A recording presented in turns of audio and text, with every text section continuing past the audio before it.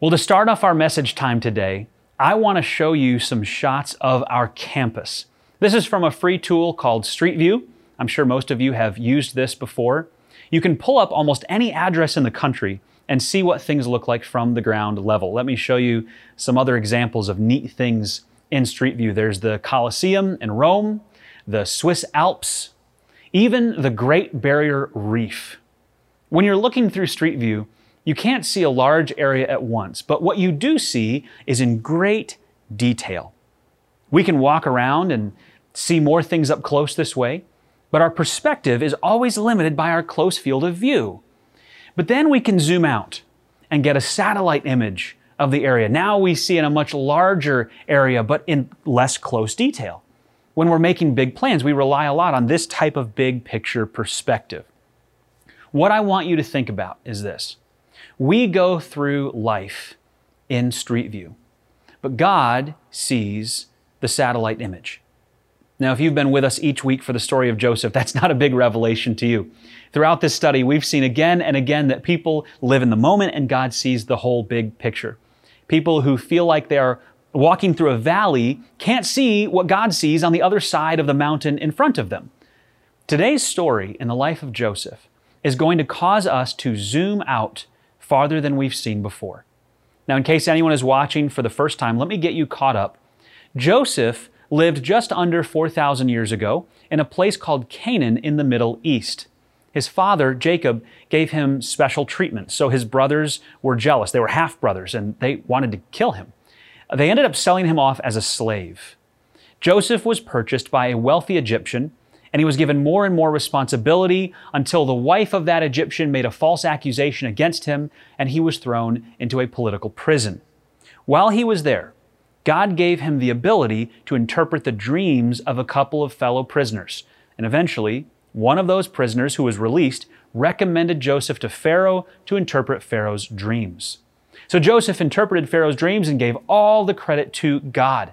He said there would be 7 years when the fields would produce a ton of food. But not to get careless about that, because hard times were coming with 7 years of famine where the fields would produce no food. The solution was a nationwide savings program to prepare for the disaster ahead, and Pharaoh put Joseph in charge of the whole country to oversee this project. When the famine hit, Joseph's brothers came reluctantly to Egypt to buy some food. Now, they believed Joseph was dead at this point, but they remembered what they did 20 years earlier, and they believed God was still punishing them for that. The brothers were brought before Joseph in Egypt, and he recognized them instantly, but they did not recognize him because he was 20 years older, and he looked like an Egyptian at this point. Had all the head garb on and everything, I'm sure. So he decided to test them to see if they had changed. He kept one brother, Simeon, in Egypt and gave the rest of them the grain that they paid for, plus extra provisions for the long trip back to Canaan. And he secretly had their money that they used to buy the food placed back in their bags. He also told them that to get their brother Simeon back, they would need to bring back the youngest brother, Benjamin, with them to Egypt. Well, Benjamin was Joseph's younger full brother, his only full brother. And he had nothing to do with Joseph being sold as a slave. The other brothers had claimed to Joseph here that Benjamin was still alive, but Joseph wanted to make sure they were telling the truth and had really changed their ways before he revealed himself to them. So when the brothers returned home, they and their father Jacob were horrified to find their money returned to them. Now they could be accused of stealing if they returned to Egypt. So it was much harder to go back.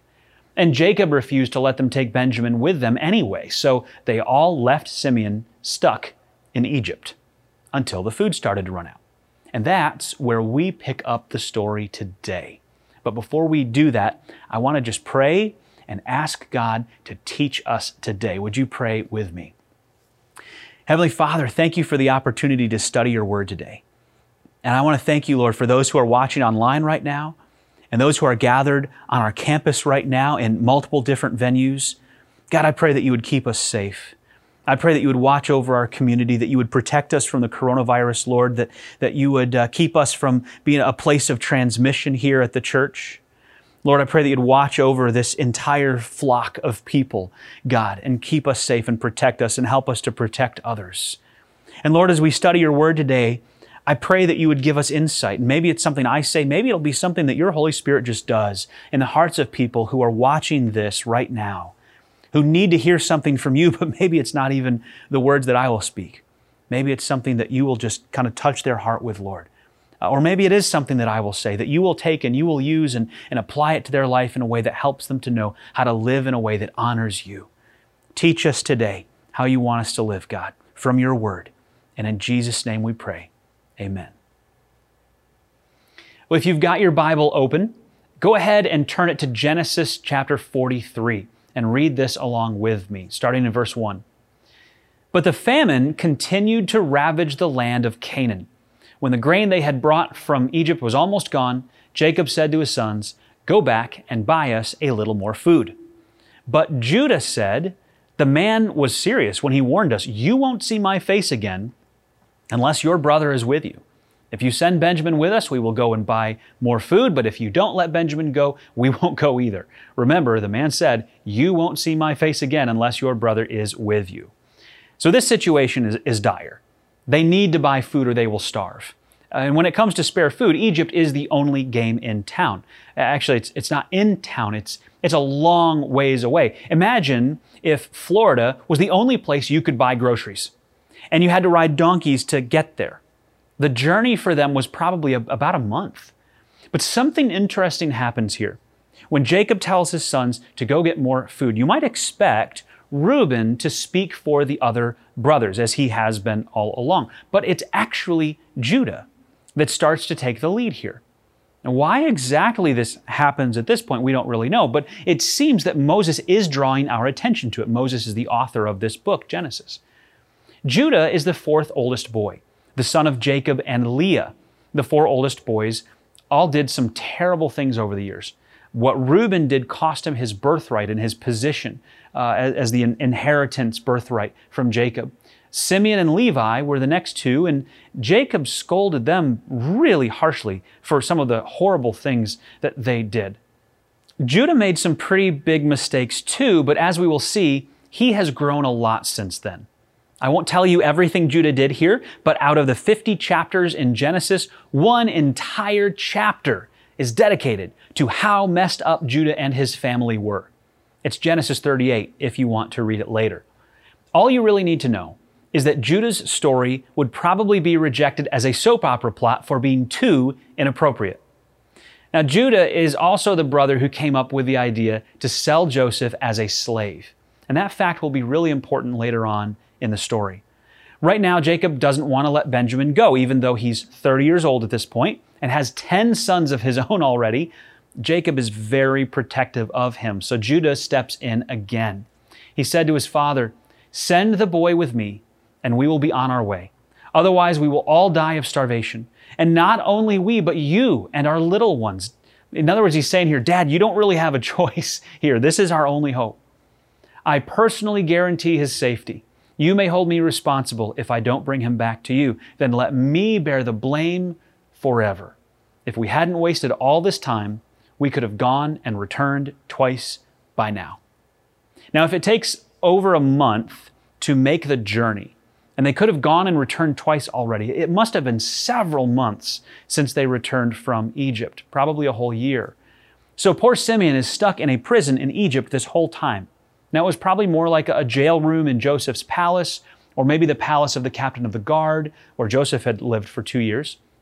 But notice how differently Judah operates now with Benjamin compared to the way he treated Joseph 20 years ago. He couldn't wait to get rid of Joseph.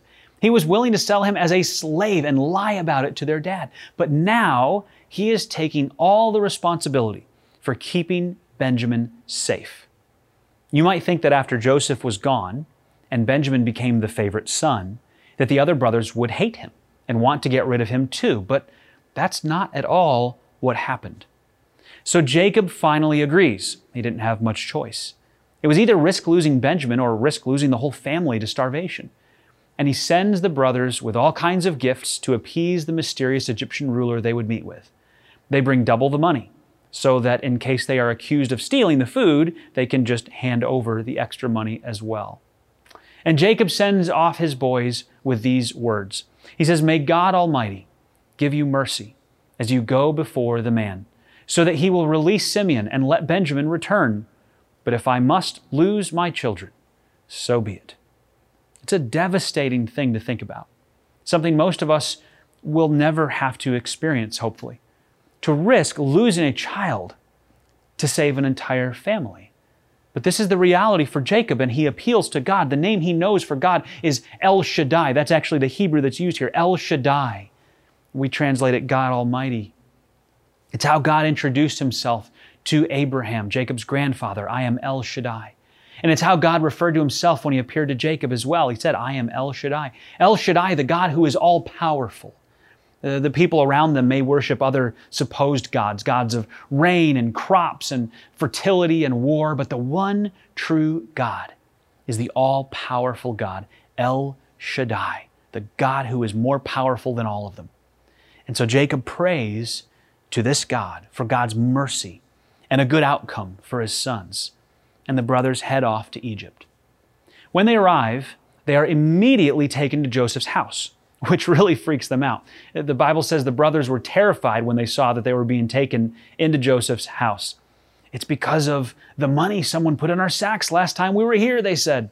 "He plans to pretend that we stole it, and then he will seize us and make us slaves and take our donkeys." Now, this is how you know these guys were real, legit farmers. Look at the escalation of horrors here. He will seize us, and he will make us slaves, and he will even take our donkeys. Not the donkeys. I would think that after being captured and turned into slaves, you wouldn't really care that much what happened to your donkey, but evidently they really cared about their donkeys. So they tried to get ahead of this and give the money back to Joseph's assistant. They explained the mix-up and how they wanted to return the money. And here's what they heard in response. "Relax. Don't be afraid," the household manager told them. "Your God, the God of your father, must have put this treasure into your sacks. I know I received your payment." Now, we've seen throughout Joseph's time in Egypt, he has been a faithful witness for his God. Everyone seems to know about Joseph's God because he's not quiet about how important God is to him. And I just wonder if the same thing can be said about us. Then he released Simeon and brought him out to them. The manager then led the men into Joseph's palace. He gave them water to wash their feet and provided food for their donkeys, which, as we've learned, is a big deal to these guys. When Joseph came home, they gave him the gifts they had brought him, then bowed to him to the ground before him. After greeting them, he asked, "How is your father, the old man you spoke about? Is he still alive?" "Yes," they replied. "Our father, your servant, is alive and well." And they bowed low again. Then Joseph looked at his brother Benjamin, the son of his own mother. "Is this your youngest brother, the one you told me about?" Joseph asked. "May God be gracious to you, my son." Then Joseph hurried from the room because he was overcome with emotion for his brother. He went into his own private room where he broke down and wept. You have to realize that this is Joseph's only full brother, the only other child of Rachel. He was a young boy about 10 years old when Joseph saw him last. And the feelings are welling up inside of him to the point where he's about to burst into tears. But he can't do that yet. That would expose his true identity. And the test results aren't in yet. Yes, the older brothers brought Benjamin back with them. But how are they treating the new favorite son of Jacob? What would they do if given the opportunity to abandon him in Egypt? Joseph had to hide his emotions, so he quickly left to a private room. This wasn't a macho thing where he couldn't let them see him cry. Later on, he will cry with his brothers so loudly that the Egyptians in other parts of the palace will hear him.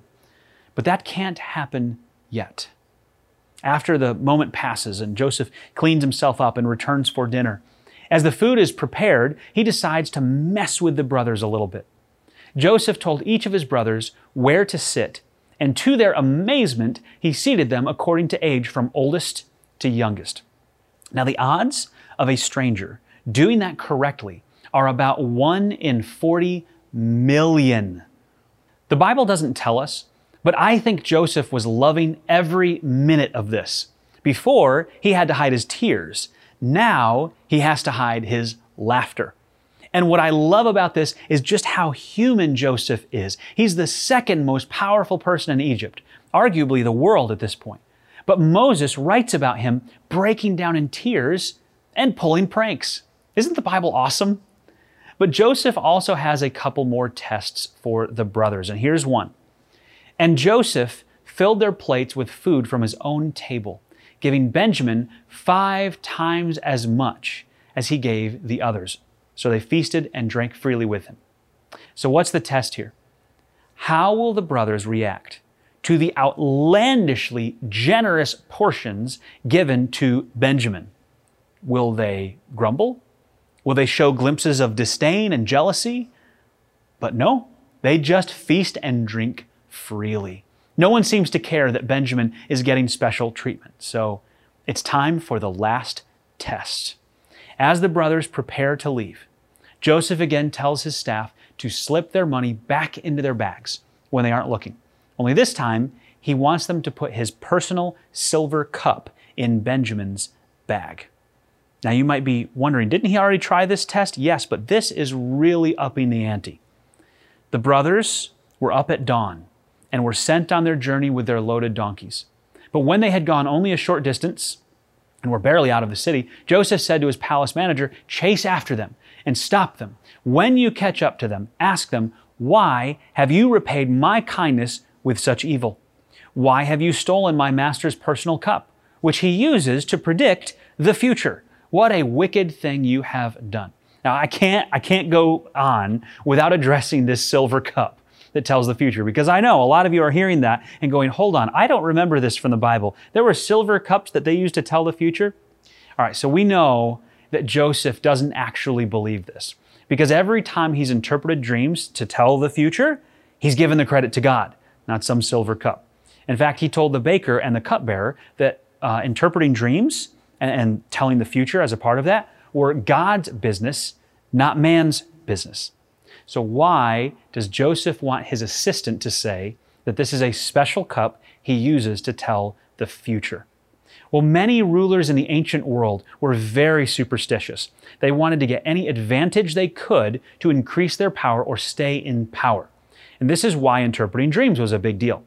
They had other beliefs too about how to tell the future, so they could try to make better decisions that would improve their lives and their kingdoms.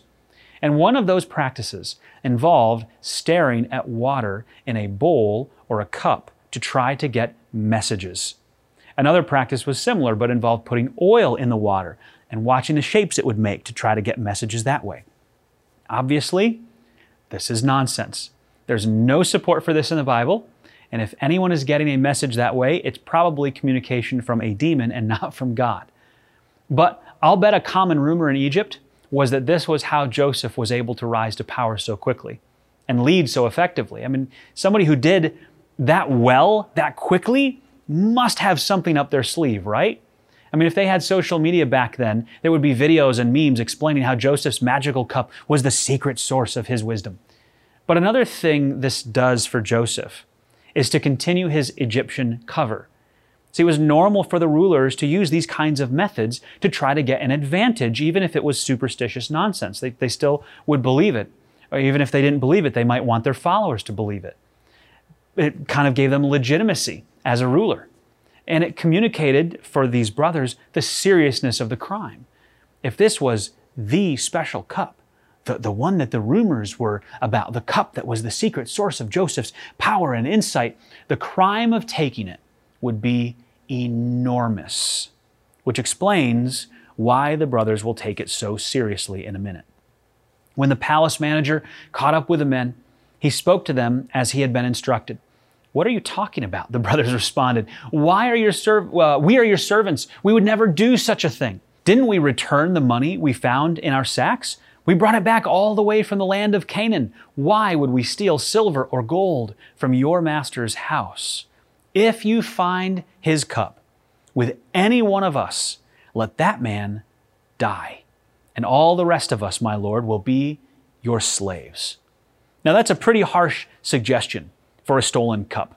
But the idea was that this was no normal cup. And the brothers are certain that they didn't take it. That would be a huge deal.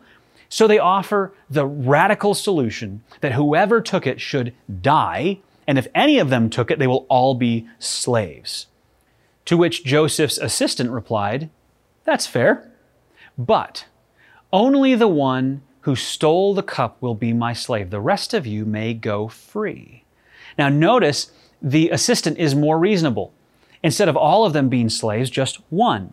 Instead of death for the one with the cup, just slavery. They all quickly took their sacks from the backs of their donkeys and opened them.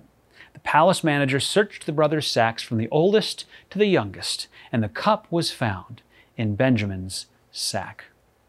When the brothers saw this, they tore their clothing in despair. Then they loaded their donkeys again and returned to the city. Now, what did the assistant say?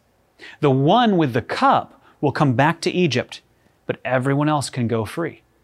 Now's their chance. Only Benjamin has to return. Everyone else can go home with food for their families. It's another part of the test. And they pass. Any of them could continue back to Canaan, but every one of them heads back to Egypt. Back at Joseph's palace, the brothers bow down, and Judah again speaks up for his brothers. Judah answered, "Oh, my Lord, what can we say to you? How can we explain this? How can we prove our innocence? God is punishing us for our sins. My Lord, we have all returned to be your slaves, all of us, not just our brother who had your cup in his sack."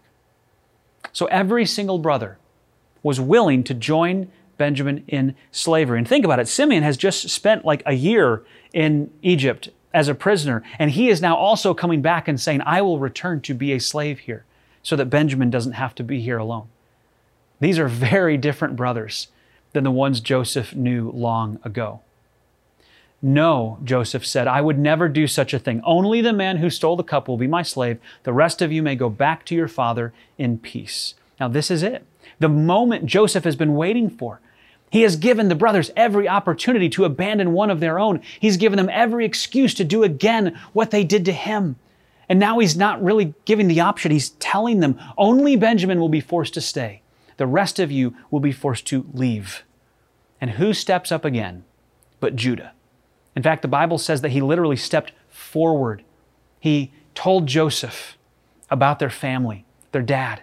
And he even mentioned the loss of another son, Benjamin's full brother, many years ago. That loss devastated their father. And losing Benjamin would likely send their father to his grave. And here's the critical part. He says, "My Lord, I guaranteed to my father that I would take care of the boy. I told him, if I don't bring him back to you, I will bear the blame forever. So please, my Lord, let me stay here as a slave instead of this boy. And let the boy return with his brothers. For how can I return to my father if the boy is not with me? I couldn't bear to see the anguish this would cause my father." Now, just flash back. Just over 20 years ago, Joseph is in the bottom of an old well, trapped by his brothers who are talking above him. He can hear them arguing about what to do with them. He knows their voices well. He can picture who is saying what. He can remember the words vividly. And Judah speaks up and suggests selling Joseph as a slave to the passing caravan on its way to Egypt.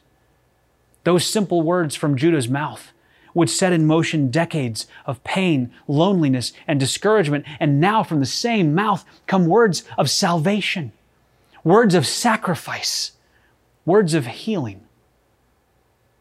Joseph could stand it no longer. There were many people in the room, and he said to his attendants, "Out all of you." So he was alone with his brothers when he told them who he was.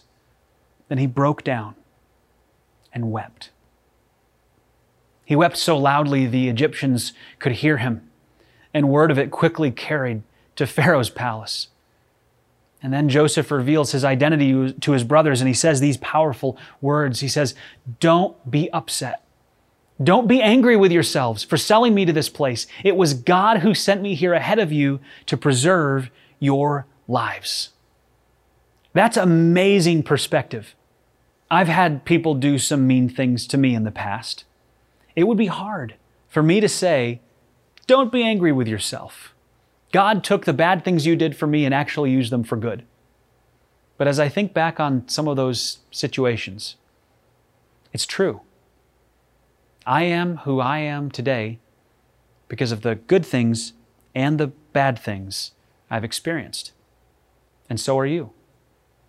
But it's hard to see that when we're all looking at this in street view.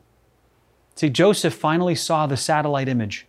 He saw what God was doing all along, and he realized that through tragedies that don't make sense to us at the time, God can bring about something beautiful and wonderful that brings glory to Him. Let me say that just one more time and just let this sink in. Through tragedies that don't make sense to us, God can bring about something beautiful and wonderful that brings glory to Him. There's something else to consider here. Judah is now emerging as a leader among the brothers. Reuben lost his place. Simeon and Levi, number 2 and number 3, are honestly not the best leaders. And Jacob will actually talk about that later. We won't address that today, but in a future message. But Moses, the author of this book of Genesis, is helping his readers see how Judah became so prominent in Israel. Judah's family would become the family of the kings of Israel. The tribe of Judah would be powerful and influential as a tribe in Israel. But if all you saw was the Judah of Genesis 37 or 38, you might think this guy was a train wreck. His family was a mess. His kids made horrible choices. He made horrible choices. And yet, as he grew in character and wisdom and leadership, God established for him an amazing legacy of godly leaders in his family. Leaders who still made mistakes, but it was an incredible legacy that no one could have predicted from the street view back then. So what does this mean for you and for me? Let me suggest 3 takeaways. There are more, and you may have already picked up on something for you, but here are the 3 that come to my mind. The first one we've talked about already. In the valleys of life, remember that you see the street view, but God sees the satellite image. A great question to ask is this: 5 years from now, how do I want to remember this difficult time? That question, 5 years from now, how will I look back on, how do I want to remember this challenging time? That can help you zoom out and get a better perspective on what you're going through right now. But here's another important takeaway. Joseph teaches us how to deal with hurt in a healthy way. He could have held on to anger and bitterness and let it consume his thoughts for 20 years. He could have dreamed about revenge, and in the end, he actually had the power to get revenge. So how did Joseph not become destroyed by anger and bitterness from the hurt he wrongfully endured? He replaced anger and bitterness with trust in God. Now, I know this is not easy to do, and we need to ask God for help to do this. But the only reason to hold on to anger and bitterness towards someone else is if we don't really trust the sovereignty of God. Here's the reality. If it happened, God either caused it or He allowed it. I don't believe in fatalism where God is the direct cause of everything. But if God is all-knowing and if God is all-powerful, He either caused it or He allowed it. And as terrible as that may seem, the necessary byproduct of giving humans freedom to act is that sometimes they act poorly. And when they act poorly, those actions have consequences that sometimes impact other innocent people. But when that happens, and I'm sure it has happened to you, we can do either of these 2 things. We can either adopt a victim mentality or we can adopt a trusting mentality. See, I can either whine and complain about how unfair life is, or I can recognize that God has allowed that unfairness in my life and will ultimately make something good out of it. You can't control what other people do to you. All you can control is your response. Trusting in God is what allows us to respond with love and grace and responsibility for our own actions. Finally, here's a takeaway we probably don't talk about enough in churches. Joseph forgave his brothers, but he wasn't naive about it. He didn't just blindly accept them back into his circle of trust after what they did to him. He set up healthy boundaries to see if they really changed. He never mistreated them. In fact, he was very good and generous with them, but he didn't just let his guard down right away. Sometimes we let other people hurt us again and again. We might even think it's the biblical thing to do, to turn the other cheek, but that's not what that means. Forgiveness does not mean giving that person the same access they had before. Setting healthy boundaries for people that hurt us is not unbiblical, and it's not unloving. Sometimes setting healthy boundaries is the most healthy thing you can do, not just for you, but for the other person who hurt you. If they are a toxic or abusive or draining person or are becoming that way, that is not what God wants for them. They may need to run into some of the boundaries to make them wake up and realize that what they're doing is wrong. Maybe running into your boundaries is what God will use to change their hearts. Listen, being a doormat is not real love for the other person. No matter what you're going through right now, remember the satellite image that God sees, and deal with the hurt in a healthy way and trust in God and set healthy boundaries on relationships like Joseph did. Let me pray for you. God, I'm sure there are some people who are watching this right now who are dealing with some challenging people in their lives, and they want to forgive them, and they want to trust in you, and they want things to be back to normal, and they just want to get past it. But maybe they find themselves in a situation where for them forgiveness looks like acceptance of the other person hurting them, and we know that's not healthy. That's not what you want for us. We know that Jesus set up healthy boundaries in His life. Paul set healthy boundaries in his life. The Bible is full of examples of people like Joseph and Jesus and Paul and many others who actually set up healthy biblical boundaries to keep people from hurting them again. It's a good, godly thing to do, and I'm sure there are people that need to hear that and need to establish some healthy boundaries in their lives. God, I'm sure there are some other people who are going through difficult valleys right now. Maybe they've lost a job, lost a loved one, lost a relationship that they care about deeply. Maybe they've experienced some incredible discouragement or disappointment in their life. And God, I pray that you would help them to remember right now that you see the satellite image. Yes, they're going through this in Street View. Yes, they can't see over that next mountain, but you do. And so, Lord, help them by remembering that to trust in you and show yourself faithful to them, God, as they remain faithful to you. Lord, we thank you for everything you're teaching us through the life and story of Joseph. Help us to apply it this week. And in Jesus' name I pray, amen.